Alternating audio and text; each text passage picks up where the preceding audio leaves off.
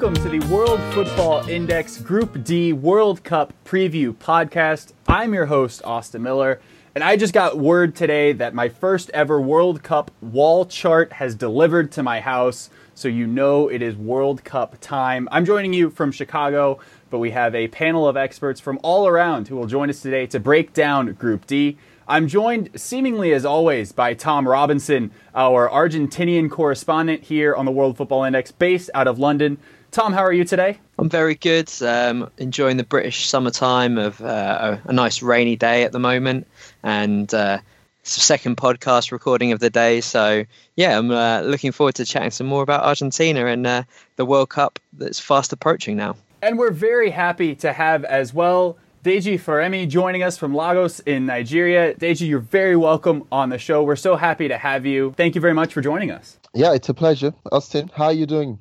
I'm doing quite well. Very excited for this World Cup and very excited as this is the first World Cup preview podcast we're actually recording. So looking forward to that. Joining us later in the show, we'll be joined by experts on both Iceland and Croatia. As you can imagine, when we're trying to cover 4 different nations from 4 different distinct regions, it can be hard to get all of the experts in one place at one time. So they'll be joining us later on in the show. Have no fear. We'll cover all 4 of these nations in depth quite equally. But Tom, I want to start with you because I think, fair or unfair, Argentina are the headliners in this group. And Tom, when you start with Argentina, you probably start number 1 with Lionel Messi and number 2 with how much they struggled during qualifying. Yeah, it's frankly been quite a disastrous qualifying campaign. Obviously, they needed Messi to bail them out with that hat-trick against Ecuador. Basically, it's a number of issues have contributed to a lack of long-term focus in the team. I think the fact there were sort of consecutive Copa Americas meant that they really focused on trying to keep that same squad that got to the last World Cup final together and to try and have a shot at those Copa Americas, but obviously lost in the final of both of those. And issues at institutional level at AFA have mean there's been 3 managers over the course of the qualifying campaign. There's just not been any real coherence of a plan. But Sampaoli's achieved a short-term aim, got them to the World Cup. Obviously, that Messi dependence predates Sampaoli, but he's not really been able to change it so far. And there's still a lot of questions about who's going to be in the squad and how far they might even go. So, yeah, the mood is mixed, to say the least. But, you know, Argentina are always going to be one of the certainly favourites to get out of the group, even if that is maybe slightly misplaced. Yeah, Tom, a lot of questions. Those questions increased by the injury to Sergio Romero this past week that controversially, you could almost say, took him out of the squad, the Manchester United goalkeeper. That leaves an opening between the sticks for Argentina. And Tom, outside of Messi and Otamendi, is there another name that you would say with complete confidence will start for Argentina? And even Otamendi, are you sure? Yeah, there's a few, I think. I don't think it's quite just, Messi plus 10. I think, I think Di Maria's probably locked in. Fazio and Otamendi would probably be the starting centre-back pair. And Agüero and Biglia should be starting if they both recover from their minor injuries. It's looking likely that probably at full-back you'll have Tagliafico at left-back and Mercado at right-back. And Giovanni Lo Celso and Lanzini are looking like they're probably going to be in that starting 11 as well. But yeah, in terms of actual starters, you've probably got Messi, Di Maria, Fazio, Otamendi, 100% right now, with a couple of others injuries pending. And Tom, you said that Fazio and Otamendi will be this central back pairing, and you use the word pairing there because there's been rumblings lately that Jorge Sampaoli is going to play some sort of warped, I can't remember the numbers in order, 2-3-2-2 or something like that. What do you make of this? Will it happen? What formation will they play? Does anyone know? Well, there's been a lot of talk about this 2-3-3-2, which I think is, you've got to take with a bit of a pinch of salt because realistically that's probably going to end up more as a flat back four with the fullbacks pushing on for width.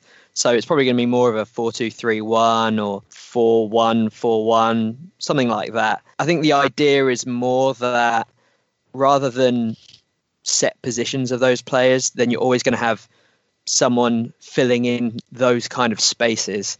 So whether that's one fullback pushing up and one of the central midfielders dropping back in, it's not going to be just two guys defending. I mean, it might be in the friendly against Haiti tonight, but I think generally speaking, you'll see something certainly without the ball, with more of a 4-2-3-1 is what I'd expect. So yeah, we'll see. Sampaoli obviously is famous for his attacking football that he played with Chile, but I think he's realised that he doesn't have the pace in defence or the energy around the side to go for that same high pressing style. So he's kind of almost left that philosophy behind and almost gone, well, almost a U-turn to something a lot more pragmatic. Obviously, he wants to dominate possession and he wants a lot of flexibility up front. But I think it's not going to be quite as free-flowing as people maybe would usually associate with the manager.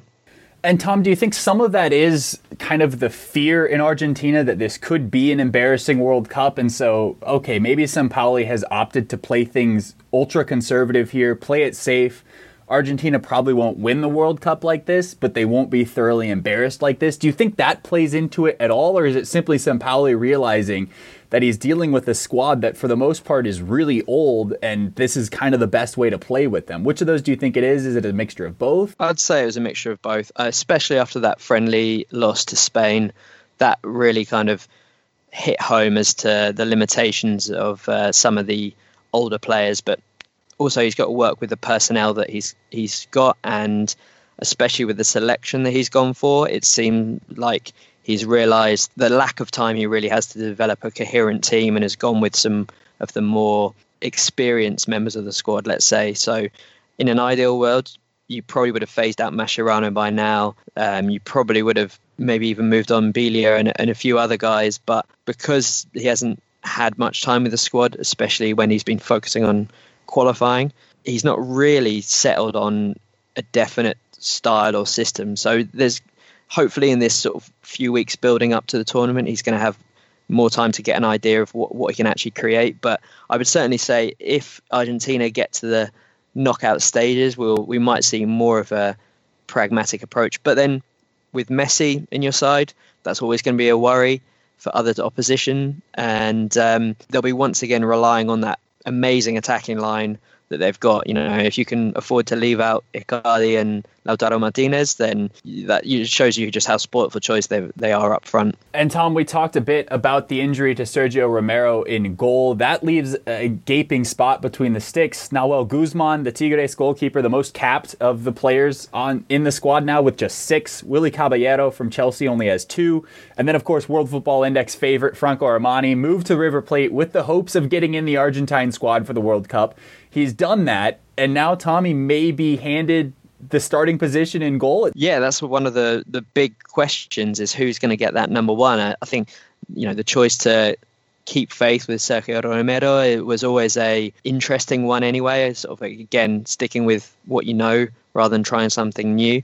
And to be fair, Romero had never really let the national team down, but now that sort of choice has been taken away, and it does seem like it's going to be between Armani and Caballero.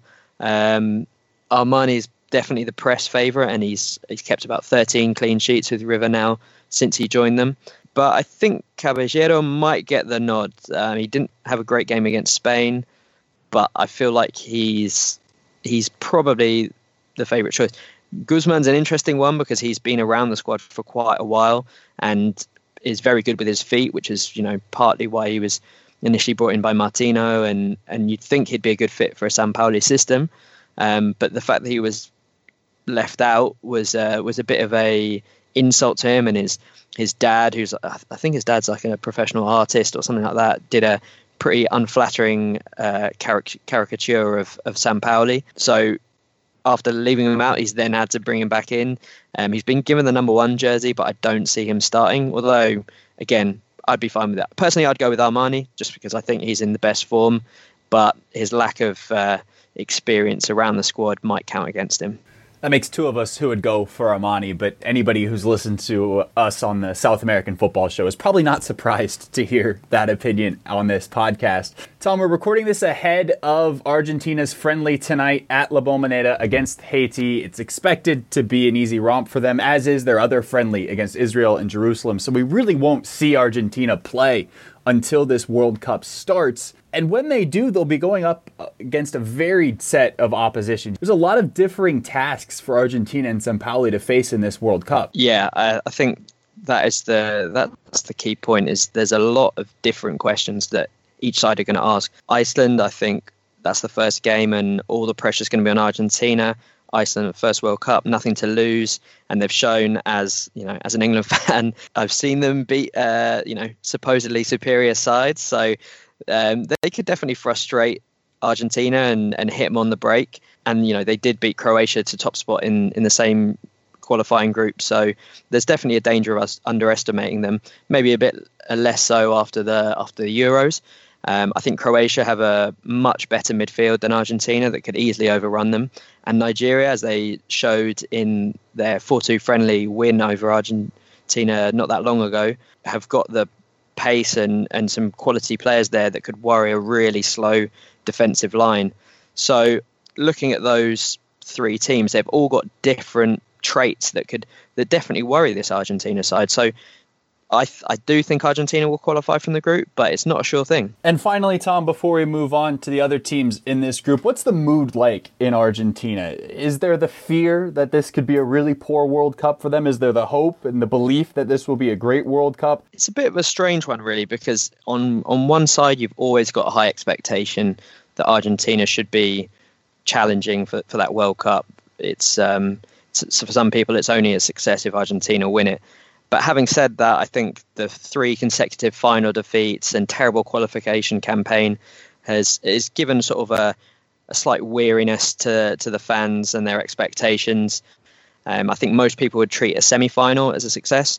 Personally, I think a quarter-final would be about par for where they are right now. And even in some of the sort of commercials and stuff to build up the hype, usually Argentina are great at putting out these very rousing, emotive commercials before the World Cup. But if you look at some of them, like the Quilmes one, it was more of a kind of sort of a guy stepping out onto a pitch and trying to sort of rally the crowd, a sort of a cynical crowd together, kind of pull yourself together and get behind the boys. So Sampaoli's stock isn't maybe as high as in Argentina as you'd think it would be, given his achievements for Chile and all right showing there at Sevilla as well. So I think it's mainly because he's never really managed in Argentina, and there's been no signs of a real turnaround, and the squad selection feels like Messi's gang still, really. So yeah, it's kind of that feeling of, this is a side that hasn't really performed in clutch moments before, and I think most people would just be happy with maybe a good performance and quarterfinals sort of as a minimum, and then that'll be okay. Very interesting. Thank you so much, Tom. Deji, I'll now come on to you to talk Nigeria, a 3rd straight World Cup here for the Super Eagles, and it's a familiar opponent in the group stage. Nigeria and Argentina in a World Cup group stage. It seemingly always happens, does it not? Yeah, it does. And it's really worrying for Nigerians. Well, yeah, it's worrying because Argentina always beat us. But then what's even more worrying is the fact that they haven't beaten Nigeria by a large margin or a large scoreline since we started facing each other. That was in 1994. It's been 2-1 and it's been 3-2 at the last World Cup. It's been 1-0 as well. It was 1-0 in 2002. It was 1-0 in 2010 as well. And I think, it's been the major worry for Nigeria. Yes, we tend to, get close to the Argentina team, not always far away. Last time out was 2-0 first and then 2-2. Was 1-0 and then 1-1, 2-1 and then 2-2. So yeah, it was pretty close between Nigeria and Argentina. Ultimately, they got to win by 3-2. So yeah, it's worrying. It's almost like our nemesis Argentina, and you get the feeling that the friendly really was a major boost for Nigeria. The friendly win 4-2, that one, Nigeria were trailing by 2 goals as well, and we're starting to set in again. Are we going to lose to Argentina again? These guys always have our number, but then ultimately we got to win by 4-2. And I think, somewhere at the back of the minds of the players, I'm sure they're carrying that. If they need a result against Argentina in the third group game, I think for the first time, Nigeria will go into that game with great optimism. Yeah, I watched that friendly match in November and was just astonished by the ease with which Nigeria cut up Argentina at the back. And again, it's a friendly, a long time before the World Cup, so Sampaoli was experimenting with that Argentina side. But you have to think, Deji, that there's at least something there for these players that can say, hey, we have this experience of beating them. It couldn't have hurt to have beaten Argentina in this friendly, right? It couldn't. Like I said, it's all about the psychology. It's about the mental state of the players. And for a side that has perennially defeated Nigeria, a side that has perennially given us so much hurt, I think that friendly win would be really good. It would be a big boost for Nigeria if we need a result in that final game. All right, let's talk a bit about this Nigerian squad as they head to the World Cup. There's some familiar names, Shirley Iwobi from Arsenal, Kelechi Iheanacho at Leicester City, Wilfred Ndidi, Victor Moses, but there's certainly some unfamiliar names as well to maybe a casual football fan. Who's going to be key for this Nigeria squad? Who is it in the attack? Who is it in the midfield? And how are they going to look to play here at this World Cup? Another familiar name would be Leon Balogun. For lovers of the English Premier League, he's just joined up with Brighton and Hove Albion. So I'm sure that's a name they'll get to see more often after the World Cup. There's also Olaino, for lovers of the Premier League as well, plays for Hull City. Kenneth Omero used to play for Chelsea, still owned by Chelsea, but then hasn't played much for Chelsea. A few other players here and there. Victor Moses, of course, plays for Chelsea. Odion Gallo played for Watford. Ahmed Musa played for Leicester City as well. I think, as opposed to so many other teams that will be at the World Cup. We talked about Argentina already, and there's a huge reliance on Messi. I feel like the Nigerian team is more of a team, and there'd be a lot of teamwork. There'd be a lot of everyone fighting for everyone, goals coming from all parts of the pitch. Yes, Victor Moses is the main man. He's the man everyone will be looking at for not just the goals, but also creativity, which is a bit of, burden on him because he's played as a right wing back for Chelsea for 2 seasons now. But then for the Nigerian team, he's the man who brings creativity. He's the man who brings all the excitement, all the tricks. And he's also the man who gets the goals, which is, kind of like our own Messi. I don't know. Maybe it has to do with his name starting with an M. But then, that's it for Nigeria. But then there's a lot of teamwork as well. John Mikelubi adds his own bit, Wilfred Ndidi. I'm looking at the team as a whole, and I'll be honest with you, Austin, it's really hard to pick that one man that would be most crucial for the team.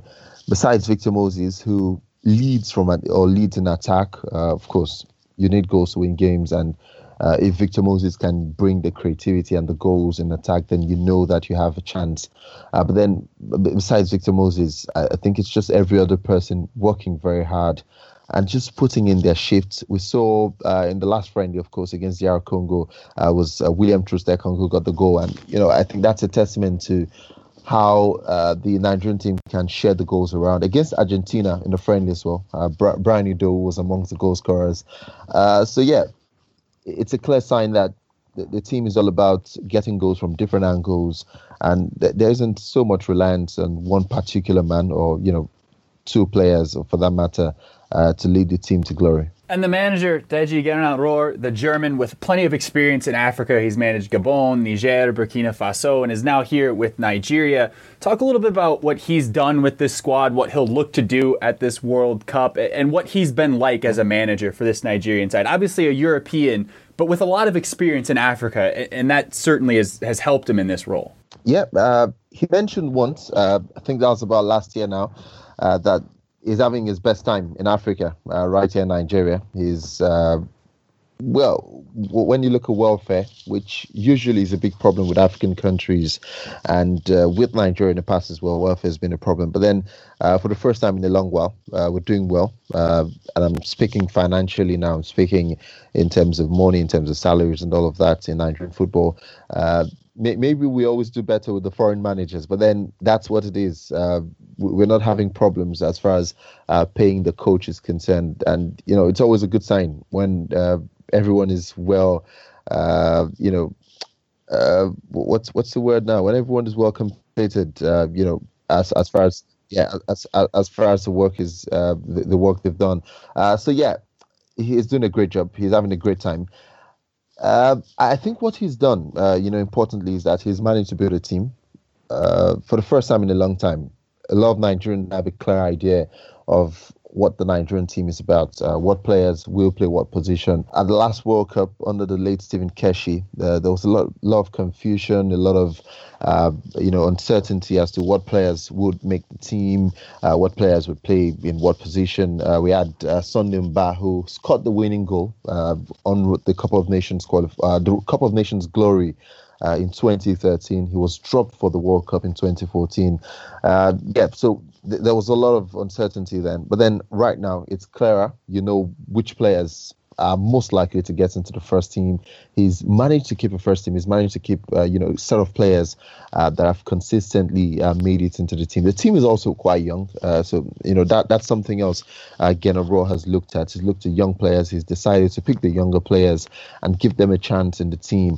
And I think what it's done, what all of this has done is that he's built a team that everyone works for everyone. The team spirit is really good. It's not particularly exciting, and I'll be honest, it's not been very flamboyant, but then it's been effective. It's been, workmanlike. These players have worked really hard all through the qualifiers. They've had some really tough games. Sometimes they've had to defend very deep. Sometimes they've had to put in a shift, like for real. I think, it's one of the things Gernot Rohr brought into the team. Everyone playing as a team, so many young players, making it difficult, really, for opponents to beat Nigeria. Been a while, really, since we lost a match. Okay, we lost against Serbia in a friendly. That was a really poor game. But then you look at many of the games under Gernot Rohr, and though we haven't been exciting or imposing, it's been solid. I think that's one important element we're taking to the World Cup. Will be very solid. Will be very difficult to beat. And, if we manage to get into the knockout phase, then I think it becomes more crucial. It's 90 minutes, it's 120 minutes, and then maybe penalties. We saw Portugal do it at the Euros. And, I'm not trying to be too patriotic here, but if we get into the knockout phase, I think the core of what this team has could be really crucial. And part of that, Deji, that you talked about is Nigeria had probably one of, if not the toughest qualification group in all of Africa, with both Cameroon and Algeria in there, joined by Zambia. And they came through pretty easily from that group on 13 points. They ended up having a match awarded to Algeria that didn't affect the results at all. They came through the hardest group of Africa, and they came through with flying colors. Does that give them some sort of expectation now as they head to the World Cup? Is there an expectation in Nigeria that, look what this team did on the continent, now here's what they're going to do on the world? What do you think? It should, yeah? I think so, yeah, absolutely. I think Nigeria come to this World Cup, as you said, strong, in form, composed, with a well-built team, and I think they're going to make some noise. I'll tell you what, though, it doesn't, or it isn't. It's not giving anyone so much more faith. It's a bit unfortunate because right here we're, largely pessimistic. We're largely, we have a lot of doubts, and I think it's come from the disappointment from so many years in the past. Because when you raise your hopes, when you think that things would be right, somehow we tend to falter at the World Cup. Last World Cup was a bit like that because we went into the game against France in the second round, and there was a lot of optimism after what we managed in the group phase, where we lost to only Argentina, and that was, marginally as well. And ultimately, we lost to France by 2-0. A lot of people in Nigeria will lay it right on the injury to Onazi. So, yeah. Mostly when we get very excited and optimistic, we tend to fall very flat. I think somewhere in the minds of so many Nigerians, we feel like the perfect formula, or the perfect formula to approach these tournaments would be keep your hopes down, don't get too excited, don't get too optimistic. It's worked over time. Like you said, worked with the qualifiers. We're emphatic with the qualifiers. Probably the most emphatic we've been since, since 94. I don't know. Was a great qualifying process. So I think the mindset for Nigeria is going into the World Cup. And, I've sampled a lot of Nigerians. It's just, group stage. Let's have fun. Let's, get a point. Let's get 2 points. But it could work in our favor. I wouldn't jinx it. So I'd say we won't have a good World Cup. Maybe it works, maybe. So, Deji, I was going to ask, do you think it's a good thing or a bad thing that you're playing Argentina last? Like, do you think you'll be able to pick up enough points to maybe hopefully be already through before you play Argentina, or do you think you're going to have to rely on that Argentina game as a crucial one? I think it's a good thing. Was a good thing at the last World Cup because we had Iran first and then we drew. It was a goalless draw. We had Bosnia and Herzegovina next, and we won that game. The Argentina game ultimately became irrelevant. We lost, but then, it was good for us that we qualified already because we had results in the other game go in our favor. I think it's good that we're playing Argentina last. It's important, though, that we get 4 points. If we had to go through, of course, that is, that we get 4 points in the first 2 games. I really fancy our chances against Iceland, and I'm not playing down the quality they have in the team. Of course, you know what happens when you play them down. We saw that at the last Euros. But then I really fancy our chances against Iceland. I think we should beat Iceland. It would be really up to us to do the job, but then we should beat Iceland. For Croatia, I really believe they have the best quality in that group.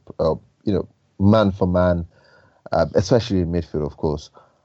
But if we can get something against Croatia in the first game, then it puts us in good stead to get out of that group. I think playing Argentina last could be, an advantage.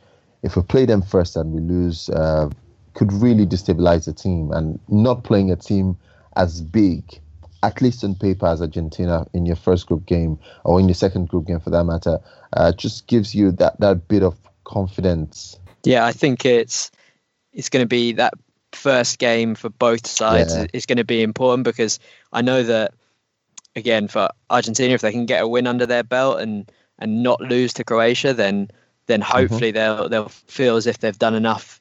Because if they go into that last game needing a result against Nigeria and they have to attack, then I really worry about the pace in Argentina's defensive line that I think Nigeria could really exploit. So I think for both our sides here, then we're going to hope that the last game is almost a formality, and that both sides can make it through. Tom, it's funny you mention it that way because, this is the first of 4 World Cup group podcasts that I'll record. And I imagine I will hear something similar on every single one from just about every single expert. If we could just get something from the first match, win the first match, get something from the second match, make the third match. The recipe is just about the same for every single team in this competition. It's get 4 points from the first 2 and maybe the third one won't even matter. And so I just enjoy that everybody kind of approaches this the same. And, outside of the big teams, the Brazils, the Germanys, the Frances, everybody kind of looks at it through the same prism of 4 points might be enough to get out of the group. And I just find it so fascinating. Yeah, for sure. I mean, especially in Argentina's case, Iceland seems the most winnable game on paper.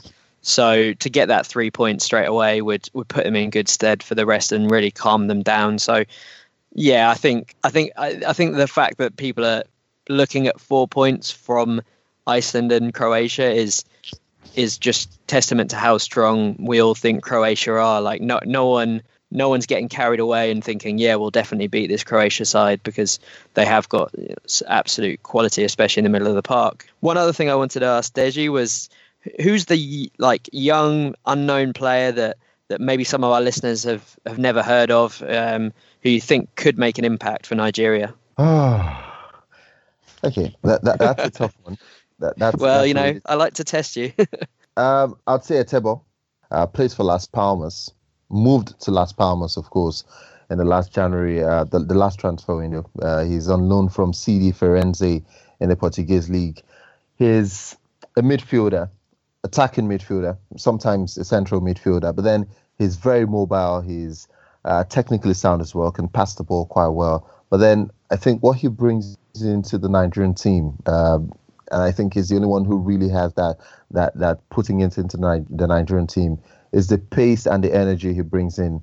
He was at the last Olympics for Nigeria and was quite prolific, scored some really good goals at the last Olympics. So yeah, I think he could be the man. He's not a guaranteed starter for Nigeria. But then if at some point in the World Cup we need some pace, we need some legs, we need an energetic midfielder who can pass the ball, who can support John Mikel Obi, who's aging, by the way, hasn't been playing 90 minutes in the last few games for Nigeria, then I think Etebo could be the man. If you are a huge fan of La Liga, then I'm sure you remember Las Palmas versus Barcelona towards the end of the season, ended goalless, that one. Etebo was really huge for Las Palmas in the game. So yeah, to answer your question, that's the only one who comes to my mind is 22 as well. So yeah, pretty young. Tom, I'll pose the same question to you. As we look at this Argentina squad, we've mentioned, a lot of veterans on it, maybe not as much of the young flair as we kind of hoped or thought. Lautaro Martinez doesn't make the cut. Fabricio Bustos, a player that you and I had certainly both hoped on our Scouting Spotlight podcast could slide into that right back spot, ends up missing the final 23. But there still are some young, or maybe even just some unfamiliar faces in this Argentina squad. In Maxi Mesa, the Independiente player who's already 26, but certainly probably a bit unknown to a European audience. And then Lo Celso at Paris Saint-Germain is a player that impressed me when he was at Rosario Central and could play a big role. And then I think, the player that you and I are maybe most excited to see here, Christian Pavon, the 22-year-old from Boca Juniors on the wing, who's certainly one that's caught our eye in South America. Yeah, I think you've covered it well there. This, like you said, it's an old squad. There are only 3 players under the age of 25. Pavon, Lo Celso, both 22, and then Dybala's 24. A couple of 25-year-olds in there as well. But yeah, there's not a lot to choose from in terms of young talent. So I think Pavon would be the one that most people don't know quite as much about. And I think the way that Argentina are going to play is going to suit Pavon in his chance to play, because he can play wide right, he can play wide left if he needs to, he can be kind of more of a traditional forward, I guess, as well. So I think the fact that he offers that balance on the right, so if you've probably got Di Maria on the left, Pavon on the right, then he provides sort of goals, assists, a lot of verticality and pace. So I think that's why he was chosen, even though maybe you could argue that Lautaro is more of a future star than Pavon. But I think Pavon has shown, though, for Boca that he's got a really exciting future ahead of him. And I just think he fits the system really nicely. So I think a lot of people will be seeing him for the first time.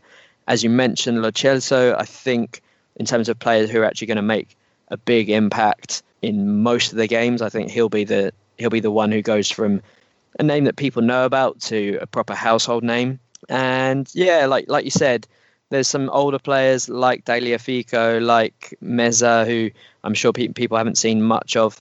And fingers crossed for Armani, potentially getting his debut and putting on a good show. Imagine that. Your debut in an Argentina shirt comes in the first game of the World Cup. That would just be incredible. Exactly, yeah. The storylines, man. The storylines. Especially when, maybe 6 months or 12 months ago, we thought that he could have been naturalized Colombian starting in goal for them. And now he's handed an opportunity like this with that injury to Romero.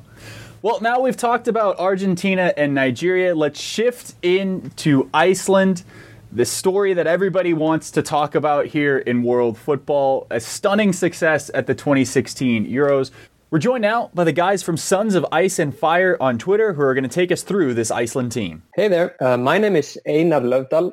And with me is Johan Páll Ostvaldsson. And we're part of the Sons of Ice and Fire, a news outlet that covers the Icelandic national team. We'd like to start off by thanking World Football Index for having us. We're still trying to kind of grasp the idea or the thought that we're going to the World Cup. Iceland is going to the World Cup. But we didn't get there overnight. And so we'd like to take a minute to put Iceland's success into perspective. So guys, in the World Cup qualifiers between the years 1974 and 2010, Iceland won only 16 matches in total. However, in the 2014 and 2018 qualification combined, the last 2 qualification campaigns, Iceland won 12 matches. We basically went from footballing minnows to a threat to be reckoned with in a very short time.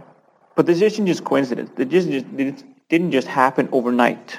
There are many factors at play. What people have to realize, though, is that we're basically coming from the basement of European football. We were very much a team like Andorra or Cyprus are today. That's the kind of crazy thing about it. It seems only yesterday that we were in like we ranked 131st on the FIFA rankings. But now, like only, I think 5 years later, we're a top 20 nation. Yeah. But yeah, I mean, in the recent years, obviously a lot of like foreign journalists have traveled to Iceland to try to find the secret behind Iceland's success. And I mean, the short answer is there isn't really a secret, but obviously, as you mentioned, this isn't a coincidence. We obviously the Football Association invested a lot in youth coaching, which we've been reaping the benefits from. Mm-hmm. And there are no dads coaching the teams. It's all qualified coaches from the minute they start training football, basically. And on top of that, obviously, they also invested in infrastructure, like indoor football fields where Icelanders all of a sudden could like practice good football all year round, which obviously also helped. But also, I think we kind of just embrace the fact that like we'll never be the best football nation, right? Exactly. I mean, if we're going to play the same game as Spain or France with their millions of people, we simply can't compete on their level. Mm-hmm. No, that's true. We kind of just embraced just the concept of team spirit and took it from there. But we also have to kind of mention that we also got lucky. Luck is always an aspect in this, and we got just this generation, like a golden generation that has kind of been like the backbone of the team for the last 5 years, which is like this group of guys that qualified for the Euros in 2011, like the under-21s, and they kind of just learned how to win or became accustomed to winning. And obviously confidence is one hell of a drug. When you walk into the football field and believe that you're going to win, that helps as well. Yeah, it does. It's expectations. We walked onto the pitch in the years past and we were just happy if they gave it their all. Having said that, though, we still are kind of in that place, but now the team itself kind of expects winning. Yeah, and on top of that, we've been fortunate to be managed by first Lars Lagerbäck, the Swede, who kind of turned things around regarding the national team. He deserves a lot of credit. But from day one, he had by his side a guy named Heimir Hallgrímsson, who is now the head coach or the manager of the team. Yeah, and can we just talk about the fact that the massive bullet we dodged when we signed Lars Lagerbäck, because we were just about to sign Roy Keane as our manager. Very true. We love you, Roy, but it wouldn't have been the same. It wouldn't have been the same. No, definitely not. I mean, people always mention the fact that he's a dentist, which is true. He's a part-time dentist. I mean, let's not forget that he is a real coach. We would never have qualified for the World Cup if we just had some amateur as the head coach, right? I mean, yeah, exactly. I mean, he has his dentist office still. I mean, it's open in the Westman Islands, his hometown, Vestmannaeyjar. Actually, a funny story. Recently, he was attending a top division women's match in Westman Islands, and a player lost her tooth, so he just popped into his dentist office and put the tooth back in. You know, he's kind of a everyman. He's just like a guy that you can walk up to the street and you can relate to. But I've been like scrolling through my Twitter feed in the recent days, and I noticed that there's like a lot of bitter Englishmen that are kind of still talking about our defeat, their loss against Iceland at the Euros. That night in Nice. Sorry, guys. Exactly. But also I noticed that there's a lot of like neutrals and or maybe they're Argentinian supporters that are kind of really sure that we're only going to the World Cup to try to frustrate opponents and try to park the bus. I don't know what to think of that. I mean, I get where they're coming from, right? We're a defensive-minded team. Defense comes first. The mantra of the team is never get beaten one-on-one. That's what we base our success on, basically. But having said that, we always get our chances in the matches. And we always score. Yeah, we always score. We always have a feeling we're going to score, you know? And actually, we kind of revel in defending. You know, we like seeing wave of attack failing. You know, that's where our guys grow in strength. Definitely, we have to talk players as well. Like key players to Iceland's success. The obvious Gylfi Sigurðsson. As I say, he's kind of our golden boy in a way. Plays for Everton, obviously. But then we have like the face of our team, Aron Gunnarsson, the captain. Both of them on the comeback trail from an injury. Gylfi's kicking the ball. That's true. Yeah, that's a positive. Always a good thing to see. Good thing. But maybe we'd also have to name Johan Berg Guðmundsson, the winger who plays for Burnley. Definitely. He's riding on a high into the tournament. Yeah, taking everything into account. We really don't rely on one player, and that's what I like about our team. Yeah, it sounds like a cliche saying the key player is the team, but that's kind of what it is. We were a system team. We don't rely on individual brilliance as much as other teams. To that point, I mean, we're even leaving out of the squad a guy who's been like a goal machine in a lot of divisions, Vedar Örd Kjartansson, who plays in Israel nowadays. So I mean that shows you that we're not really relying on individuals, right? So like our opening match is just around the corner. Argentina. Argentina. Sí. Claro. I mean, I've been trying to kind of think of, I mean, what would make me happy about our results, or just like, would I be satisfied if we only like score one goal? I don't know. I mean, I'm on the same page as the team. We're aiming for going through to the knockout stages, right? Yeah, definitely. I mean, it's a possibility. We can't forget that we topped our qualification group for the World Cup, featuring Ukraine, Turkey, Croatia. We had 4 teams that went to the Euros. They were not bad teams. We topped it. Obviously, there we were ahead of Croatia, so let's just hope it stays that way. We're all kind of tired of Croatia at this point, to be honest. I mean, we've met them so many times. Nigeria, we faced them once before, won them once in cold. I don't know what they were doing here. Why did they come play a friendly in Iceland in 1983 or whatever it was? I have no idea. It might be due to the fact that we import like dried fish to Nigeria. Yeah, actually true. Could a be. lot of it. or export or whatever. Exactly. So 100% win rate against them, that looks good, you know? It does. So, I mean, if we count on that, if we can count on results against Nigeria and Croatia, I mean, game against Argentina can just... Anything can happen. I mean, but really, all jokes aside, that's actually, in my opinion, like the key match. Just like in the Euros, we began our Euro campaign against Portugal, and the team that actually went on to win the tournament, obviously. But I mean, Portugal got the lead 1-0, but we drew the game, and I mean that's where the magic began, kind of. Yeah, don't be surprised, guys, if Iceland Argentina goes 1-1 and they go all the way to the finals and they win the finals. So we believe we're going to the knockout stages, but really, to be honest, all I ask for is just like this one crazy moment where I can just lose it. Doesn't matter if it's a win or just one crazy goal. Yeah, just one banger from Gylfi. That's all we need, man. That's true. I mean, it's the World Cup. You can't ask for too much, but like officially, like my official statement is we're going through. Bada bim, bada boom. So I think that's all for us today. Thank you once again. Make sure to check us out on Twitter. We're the Sons of Ice and Fire. That's Sons, then like the dash on the lower tier, no, whatever you call it. Yeah, I mean, guys, we're speaking in your language. Bear with us, but yeah, a lower tier dash. Sons, Ice, Fire. Bingo. That's on Twitter.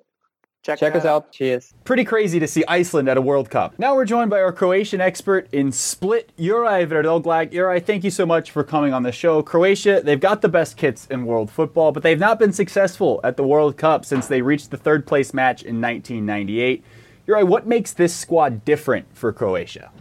First of all, thanks for having me. As far as Croatia goes, well, it's a bit tough because this is probably the last chance for this generation to make something big on the World Cup stage, considering the fact that a lot of players are already aging, such as Luka Modric, Ivan Rakitic, Mario Mandzukic. They're all aging, and this is perhaps their last chance to do something big in the national team. Yeah, Croatia is always reckoned as sort of either dark horse or a potential upset for the elite teams or top teams, but they haven't had significant success back from, I mean, apart from the 98, there wasn't any major success on the World Cup stage. It's hard to predict the way things will be. The expectations are always high, but the product in the end is always kind of disappointing. So. You mentioned some of the big names in this squad. You look at the spine of this team. There's Modric, there's Rakitic, both playing for Real Madrid and Barcelona respectively. There's Kovacic, who could be in there as well, the youngster for Real Madrid at 24. What is expected of that spine in the midfield, and what is kind of their role on a match-by-match basis playing together for Croatia, and how does that maybe differ from what those guys do for their clubs? The midfield is presented as a headache for any national team coach, because it's hard to sort of cramp all of those great players in the first team. You have Modric, Rakitic was actually pulled back from his natural role as an attacking midfielder at probably a bit later than he was switched more deep in Barcelona after he joined from Seville.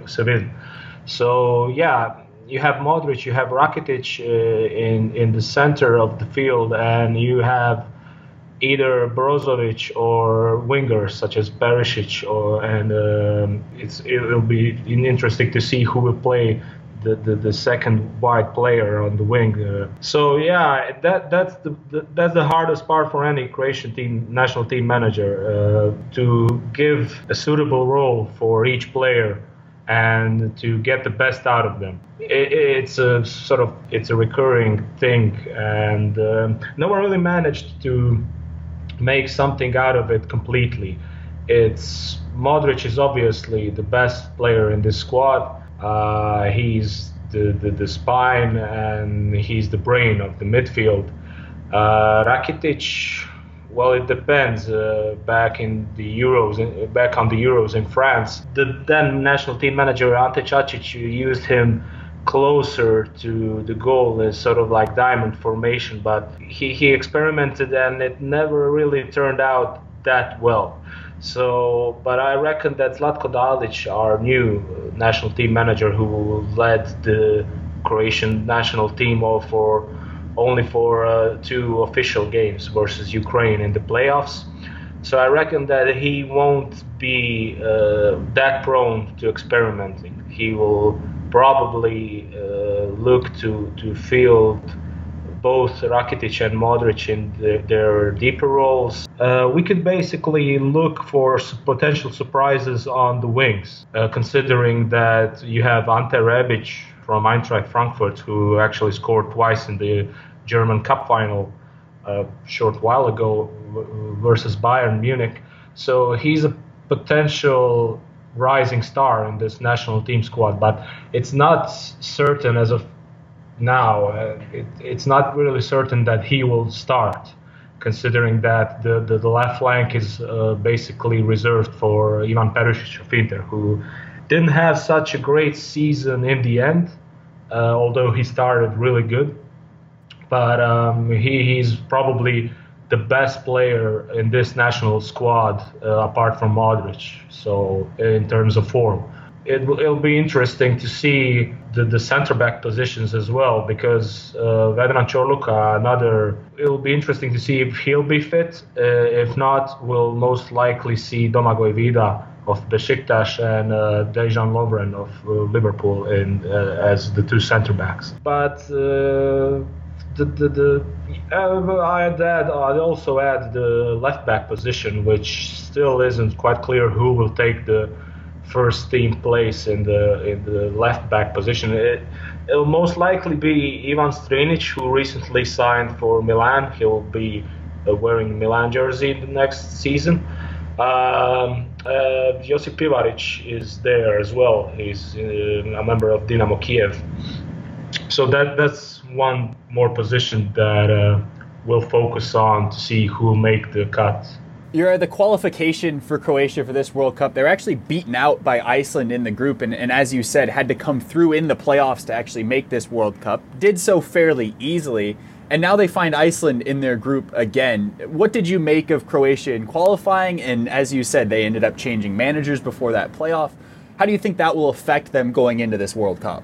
Well, that's another recurring thing about the Croatian national team. They always start very well in the qualifiers, and as the time passes by, neither manager in the recent years had the idea of turning things around once they go downhill.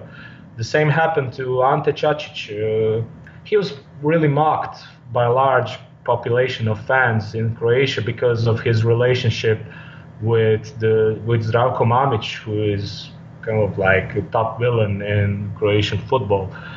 He had limited references to actually be a national team manager, but He did an okay job back in the Euros, but during these qualifiers, he kind of lost the idea of turning things around once his initial idea was gone down the drain. They did basically what they do every time. They dropped form and they jeopardized the whole thing in the final 2 or 3 rounds. And basically they turned to an emergency solution and they switched manager. It was not that surprising that Iceland came ahead of Croatia, because Iceland lacks perhaps some big names that Croatia have, but they have a well-organized team and their system is really consistent and the players are really adapted to it. You couldn't really say Croatia has a system that is imposed and the players are accustomed to. Dalic was here, like I said, for only 2 official games versus Greece in the playoffs, but we'll have to see during these friendlies which system or the mechanisms and on the field will Zlatko Dalic impose on the players. So we have yet to see the system that Croatia will undertake. The atmosphere around the national team is really bad at the moment, and it's been going on for a couple of years now. It's mostly because of the relationship between the FA and the fans, and the FA has some really corrupt people inside of their board of directors, and the fans are really a bit disillusioned. And right now I want to get your potential breakout players. You've mentioned a lot of the veteran names in this Croatian squad. They will rely a lot on those veterans, but are there any maybe younger guys who fly a bit under the radar? You've already mentioned Rebic, who you think could kind of break out on the world stage here at the World Cup? Well, Rebic, I'd pinpoint definitely Rebic as a potential prospect and the one to watch in the Croatia squad. Marko Piazza is also a great talent, but he had a really bad injury that left him injured and away from the field for a really long time. So it was kind of a bit surprising that he made the final cut. But he's also a really elite talent. So I'd point out Piazza and Rebic, especially Rebic, as the ones to watch in this squad that are lesser known. And finally, Juraj, I want to get your predictions. You've painted a pretty interesting picture here for Croatia, as we've covered on the podcast. It's a pretty interesting group all around with plenty of storylines. How do you think Group D will end up? Who are the 2 teams that you think will come out? Well, like I said, it's hard to predict because it is a really tough group. I'd say Croatia will make the cut and will go through. I think Argentina will top the group, regardless of their current form, because they have the individual quality to solve this type of matches.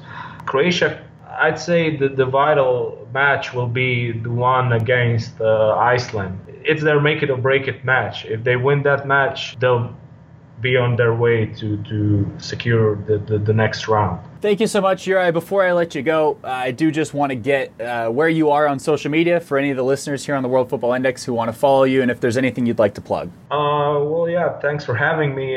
You can follow me I have a Twitter account. It's Juraj Vrdoljak. And I'm writing on Telesport, but it's in Croatian, so if any of you can speak Croatian, then come swing by.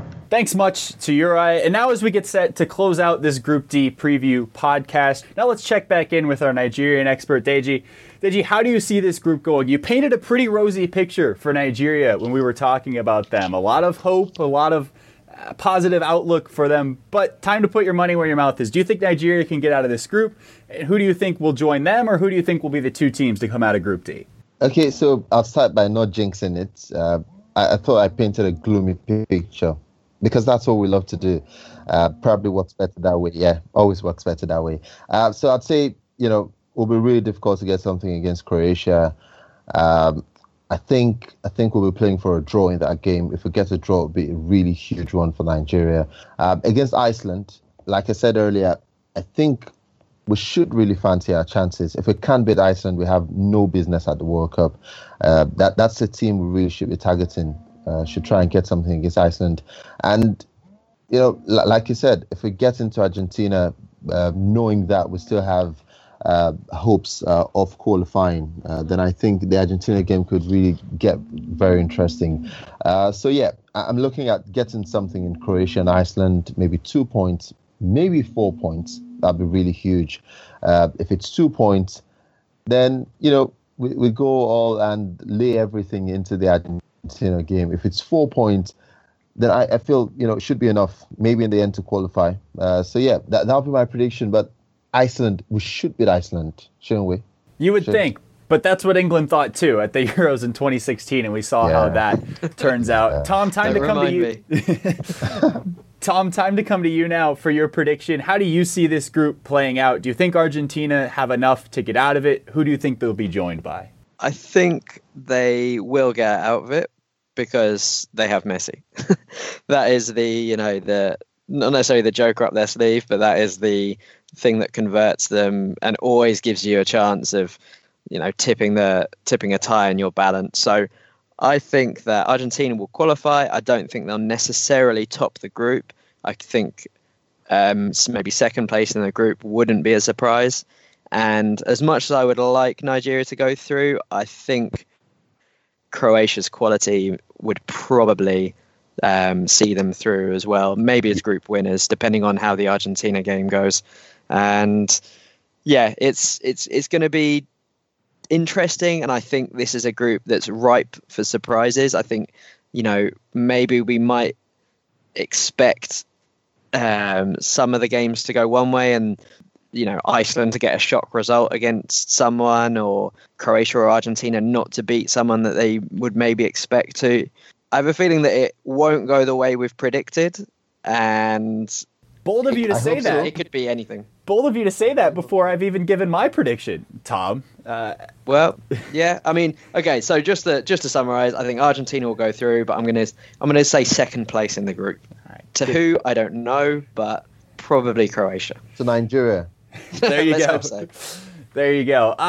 Before we get to the plugs from these guys, I do want to give my prediction for this Group D. I've been down on Argentina. I was impressed by them once in qualification. It was that Ecuador match. I think they're going to fail to get out of this World Cup group. I like Croatia to top the group. I like Nigeria to come in second and go through. That final match between Nigeria and Argentina, I think, will be a really interesting one. And I think the friendly win for Nigeria in November will do enough to propel them over the line, get them past Argentina and out of this group stage. I think Argentina, shockingly maybe to some, end up missing out on the knockout rounds at the World Cup. Well, before we close out, I want to give these guys a chance to let you, the listener, know where you can find them on social media. Deji, I'll start with you. It was great to have you on the show. So thankful you took the time to come and talk with us. Hope it was an enjoyable experience for you. Where can the listeners find you? Good. Where can the listeners find you on Twitter? And is there anything that you'd like to plug? So it's at DJ Farimi on Twitter. That's at DEEJYFAREMI at DJ Farimi on Twitter. Same on Instagram and on Twitter as well. And I have a YouTube. It's Tregong TV. That's TREGONG TV. You could watch some really cool stuff, football content, sports content generally. That's it. Thank you so much. And Tom, where can the listeners find you on Twitter? And is there anything that you'd like to plug? Yep, listeners can follow me on Twitter at TomRobbo89. There'll be lots of South American and Argentinian related content going up there. We've just recorded the final group stage Copa Libertadores pod, so I imagine that'll be up around the same sort of time. Player profiles as usual. So just keep it locked on. I'll be watching all of the World Cup, so there'll be opinions about everything, I imagine. I imagine opinions on the World Cup won't be difficult to find on Twitter in June and July. You can find me on Twitter at Austin_James906. Be sure to follow the World Football Index for all of the latest from us, including each of our 8 World Cup group previews. This has been Group D, but we'll have all of them covered for you in the build-up to Russia 2018. Thank you for listening. All that's left for me to say is thank you to everybody who joined us on this week's show. Thank you to you, the listener, for listening, and goodbye.